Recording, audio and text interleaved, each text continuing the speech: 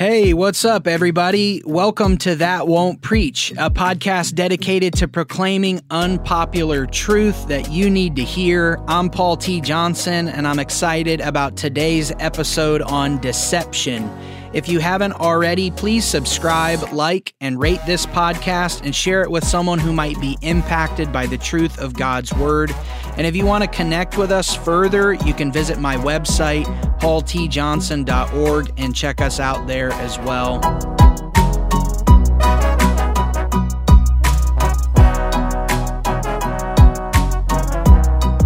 I'm going to break down deception today. Jesus himself said in Matthew 24:4, "See to it that no one deceives you." So, what is deception? Who and where does it come from? How can we recognize it and learn to avoid it? So let's start with a simple definition of deception to make sure we're all on the same page. Deception is the act of causing someone to accept as true or valid what is actually false or invalid.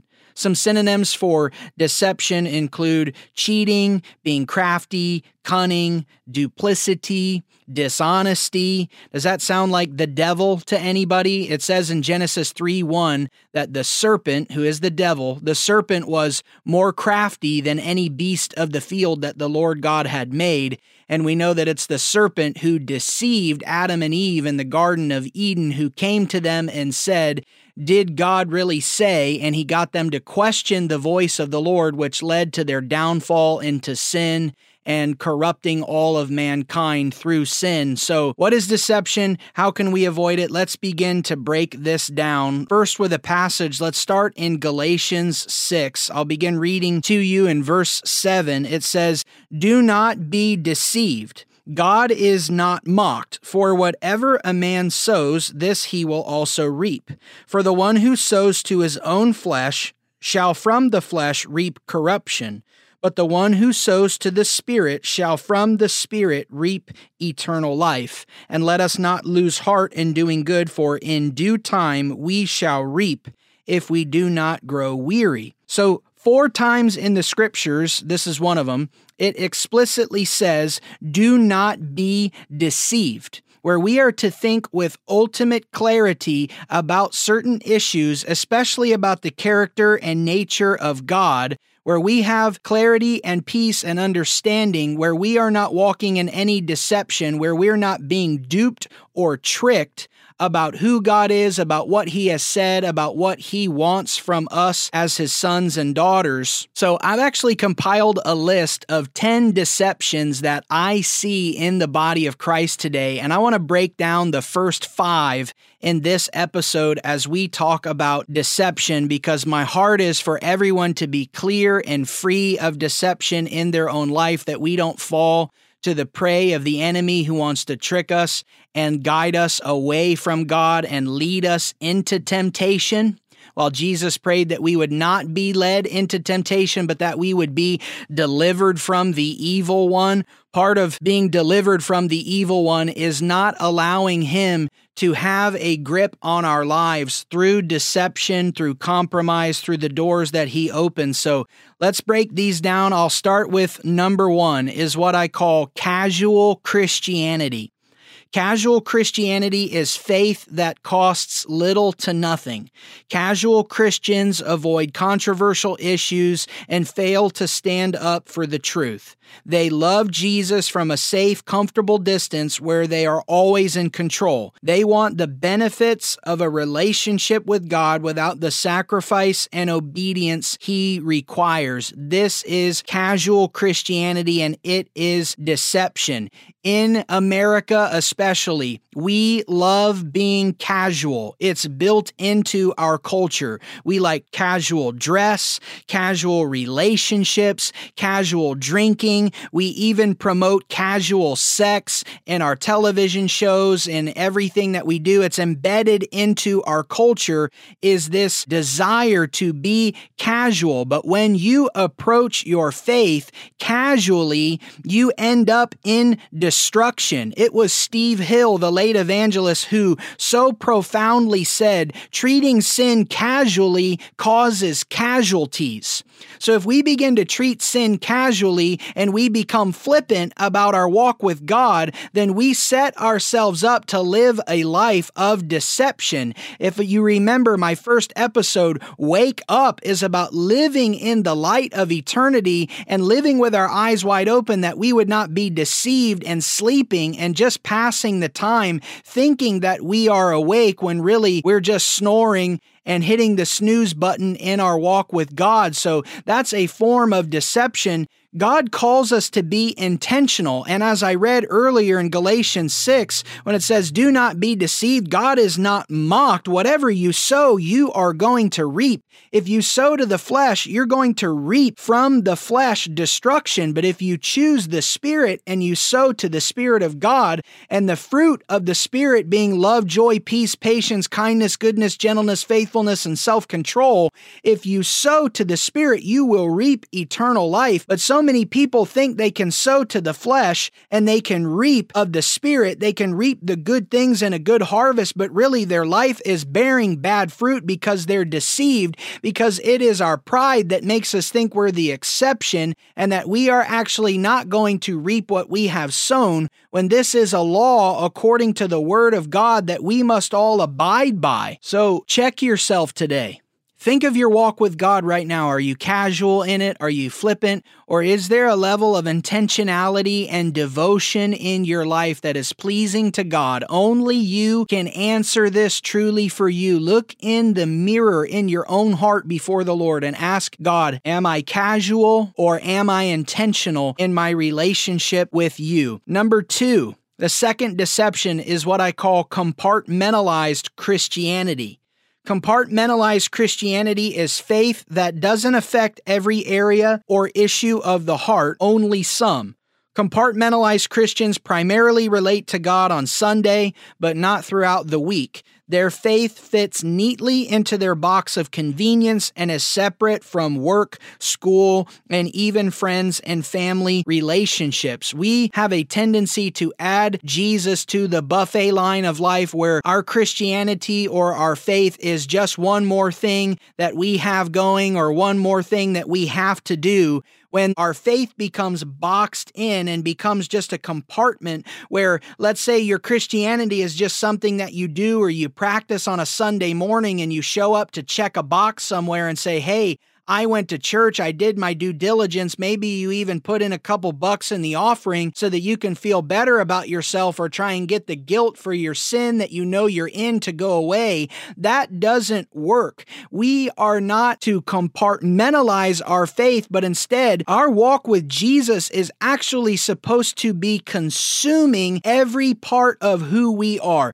Our money, our time, our resources, our relationships, our sexuality, our decisions. So rather than being compartmentalized, we're called to be consumed. It says about God that He is an all-consuming fire, and He wants every part of our lives, every part of our hearts to be fully His. Many times people think about Jesus as the good shepherd and they say He leaves the 99 to go after the one person who is astray. But what about the 99 parts of our hearts that are His and the one part or piece of our heart that is not His? Jesus, as the good shepherd, as the faithful witness, is going to pursue those parts of us that are not fully surrendered and draw us to Him, and because He wants to bring us into full submission to Him, where our Christianity is not compartmentalized in any way, where we're not just trying to do the minimum, but we understand that following Jesus is a 24/7, 365 lifestyle. So the third deception I have here is what I call calloused Christianity.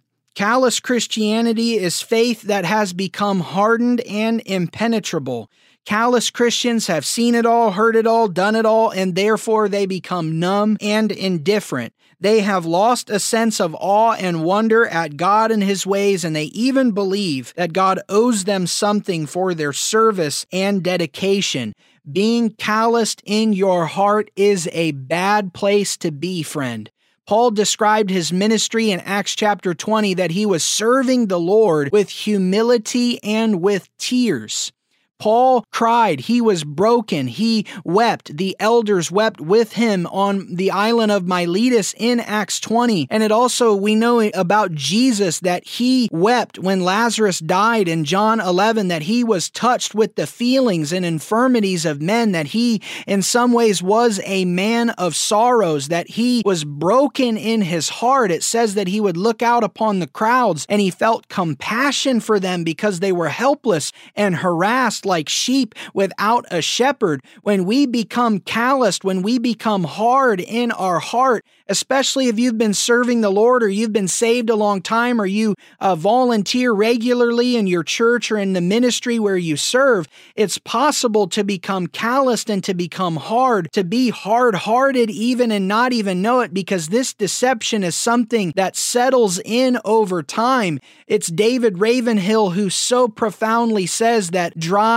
eyes are often accompanied by a dry heart. When was the last time you cried? When was the last time you were broken in God's presence and before people who love you, where you were vulnerable and you were allowing the pain or the issues or the struggles or the weight, the burden that's upon your heart to be released through tears? Corey Russell calls tears liquid prayer. When we begin to pray and cry before the Lord and cry out to God, we are warding off or pushing out callousness and allowing our hearts to become tender, where the scripture actually says in Ephesians 4 that we are to be tender-hearted, forgiving one another just as God in Christ has forgiven us. Many times there's a callousness that comes over us when instead of forgiving one another, we go to bitterness and anger and unforgiveness. Those things, they sow in us destruction and hardness, and we need to stop sowing to those places and allow our hearts to be tender and moldable before Him.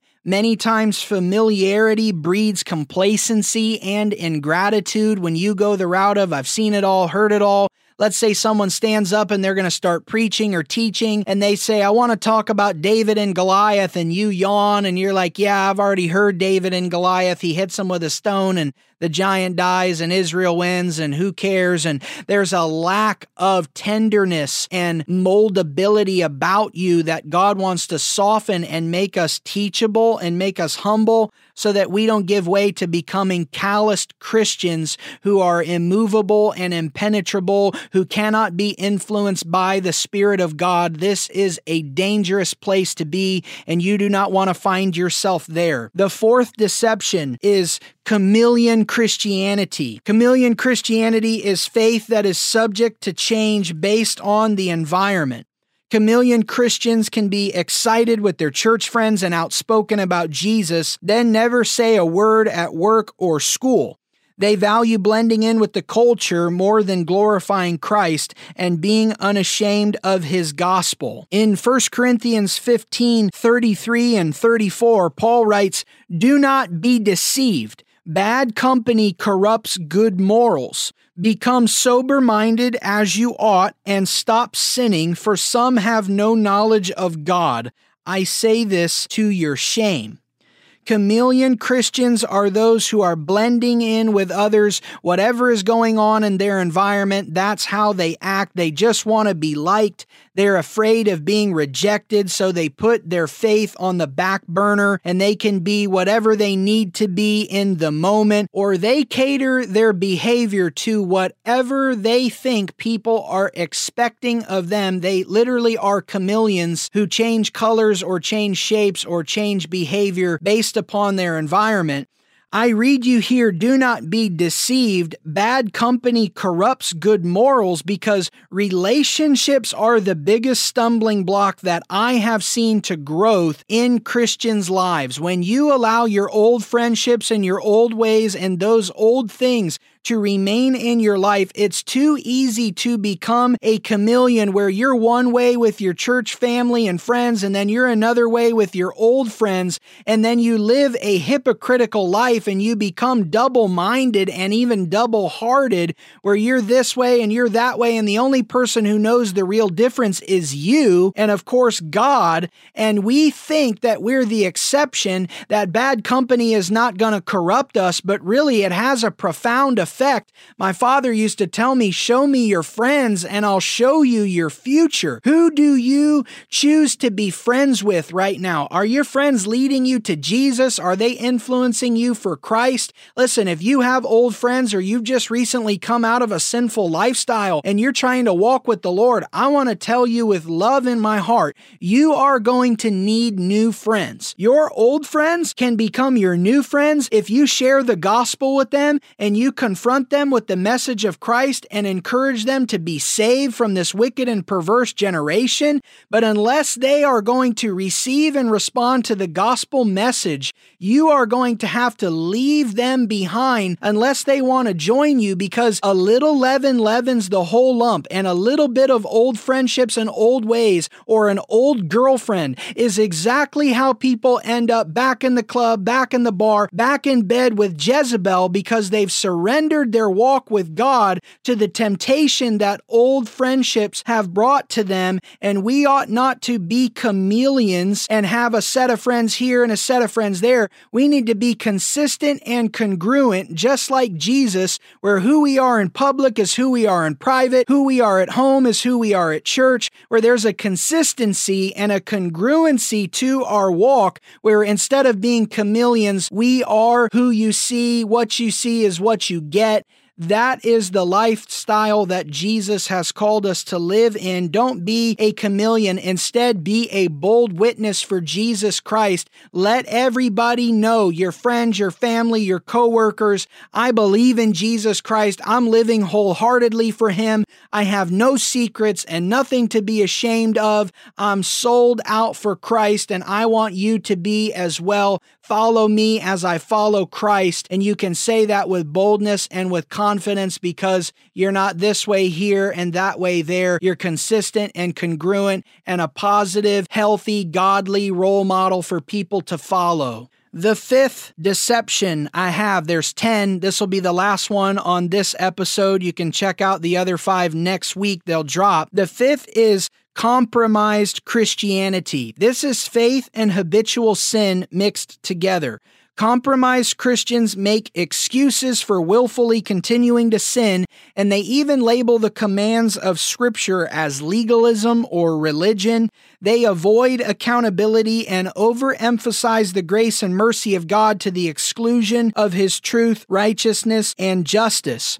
Have you noticed that nobody goes to hell anymore? Seriously, no one goes to hell. It doesn't matter what someone has done or what kind of crazy sin they've been in right up to the moment of their death. Nobody goes to hell anymore. Everybody celebrates that they're in a better place, or they think they become an angel or something crazy and they go to heaven. And instead, you have people who think, well, if they're going to heaven and they're getting in and they're with God and they live that way, then what's the big deal? But compromise and full surrender to Jesus, those two things do not go together. Romans 6 actually teaches us that the grace of God was not given to us so that we can continue in sin, but instead, the call of the gospel is to come out of sinful lifestyles, receive a new heart and a new mind with conviction in you, where you lay aside the old things. You put to death the old man, and you, being crucified with Christ, are raised to new life with a new mind and a new heart, where compromise is no longer in your life and in your heart, where you are fully devoted and fully surrendered, set free by the grace of God. You cannot continue in habitual sin, active sin, sin and call yourself a Christian. If you think that you can continue to sin over and over and over and over and never break the pattern or the cycle of sin, but call yourself a believer, I want to exhort you that you are in danger, that your soul is in peril, that you need more accountability and more help, and you need to get serious about getting delivered from whatever is ailing you or keeping you back so that you can live with clean hands and a pure heart, so that God can come and wash you and cleanse you and make you new, where you don't have a guilty conscience and you're not bothered by what you did yesterday or last night or last week or last month, where you don't have any skeletons in your closet because there's no compromise. Compromise is so difficult to detect because it happens over time. Many people who relapse or they stumble and fall into major sin, it was little compromises along the way that led to a complete and total falling off of the wagon of Jesus, where they abandon the faith completely or they totally blow up their lives. It's compromise that starts them down the road into habitual sin. Be on guard against living a life of compromise. Instead, come out from that thing or that sin or what ensnares you and be fully devoted and fully surrendered to Jesus, where you have clean hands, a pure heart, a clean conscience, a sincere faith. You're able to love God with all your heart, all your soul, all your mind, and all your strength, and you don't have anything to hide. Your heart is clean, your conscience is clear, you feel the peace and joy and life of Jesus Christ flowing through your veins. There's a deep satisfaction in your soul because there's no compromise in you. Do not tolerate it. It will come back to bite you and get you. Get accountability, repent of your sins, turn to the Lord Jesus and ask Him to wash you and give you strength to say no. He will. He paid the ultimate price through His blood on the cross, and it's only through the cross of Jesus Christ that you and I can be set free, that you and I do not have to live a life of addiction or sin or compromise.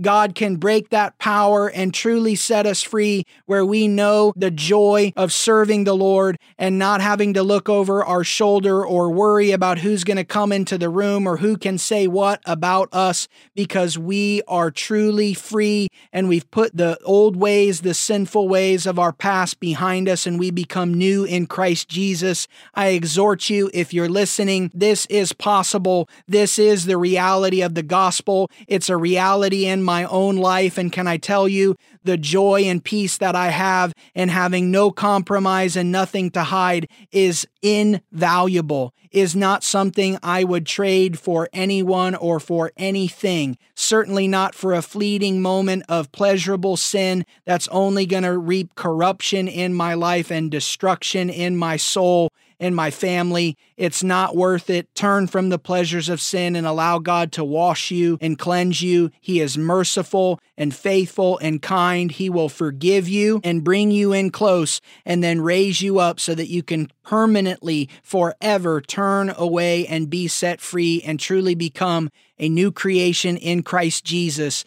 Thank you so much for listening today to the first 5 deceptions. May God use this podcast and the Word of God to set you free, to launch you into your destiny and your purpose. Rate this podcast, write a review, go ahead and subscribe if you haven't already. You can visit my website, paultjohnson.org, and subscribe there as well. Do not be deceived. Let's live in the light of the truth. Join me next Monday for another episode and a list of more deceptions that God is liberating the body of Christ from today and this hour. Have a great day. God bless you.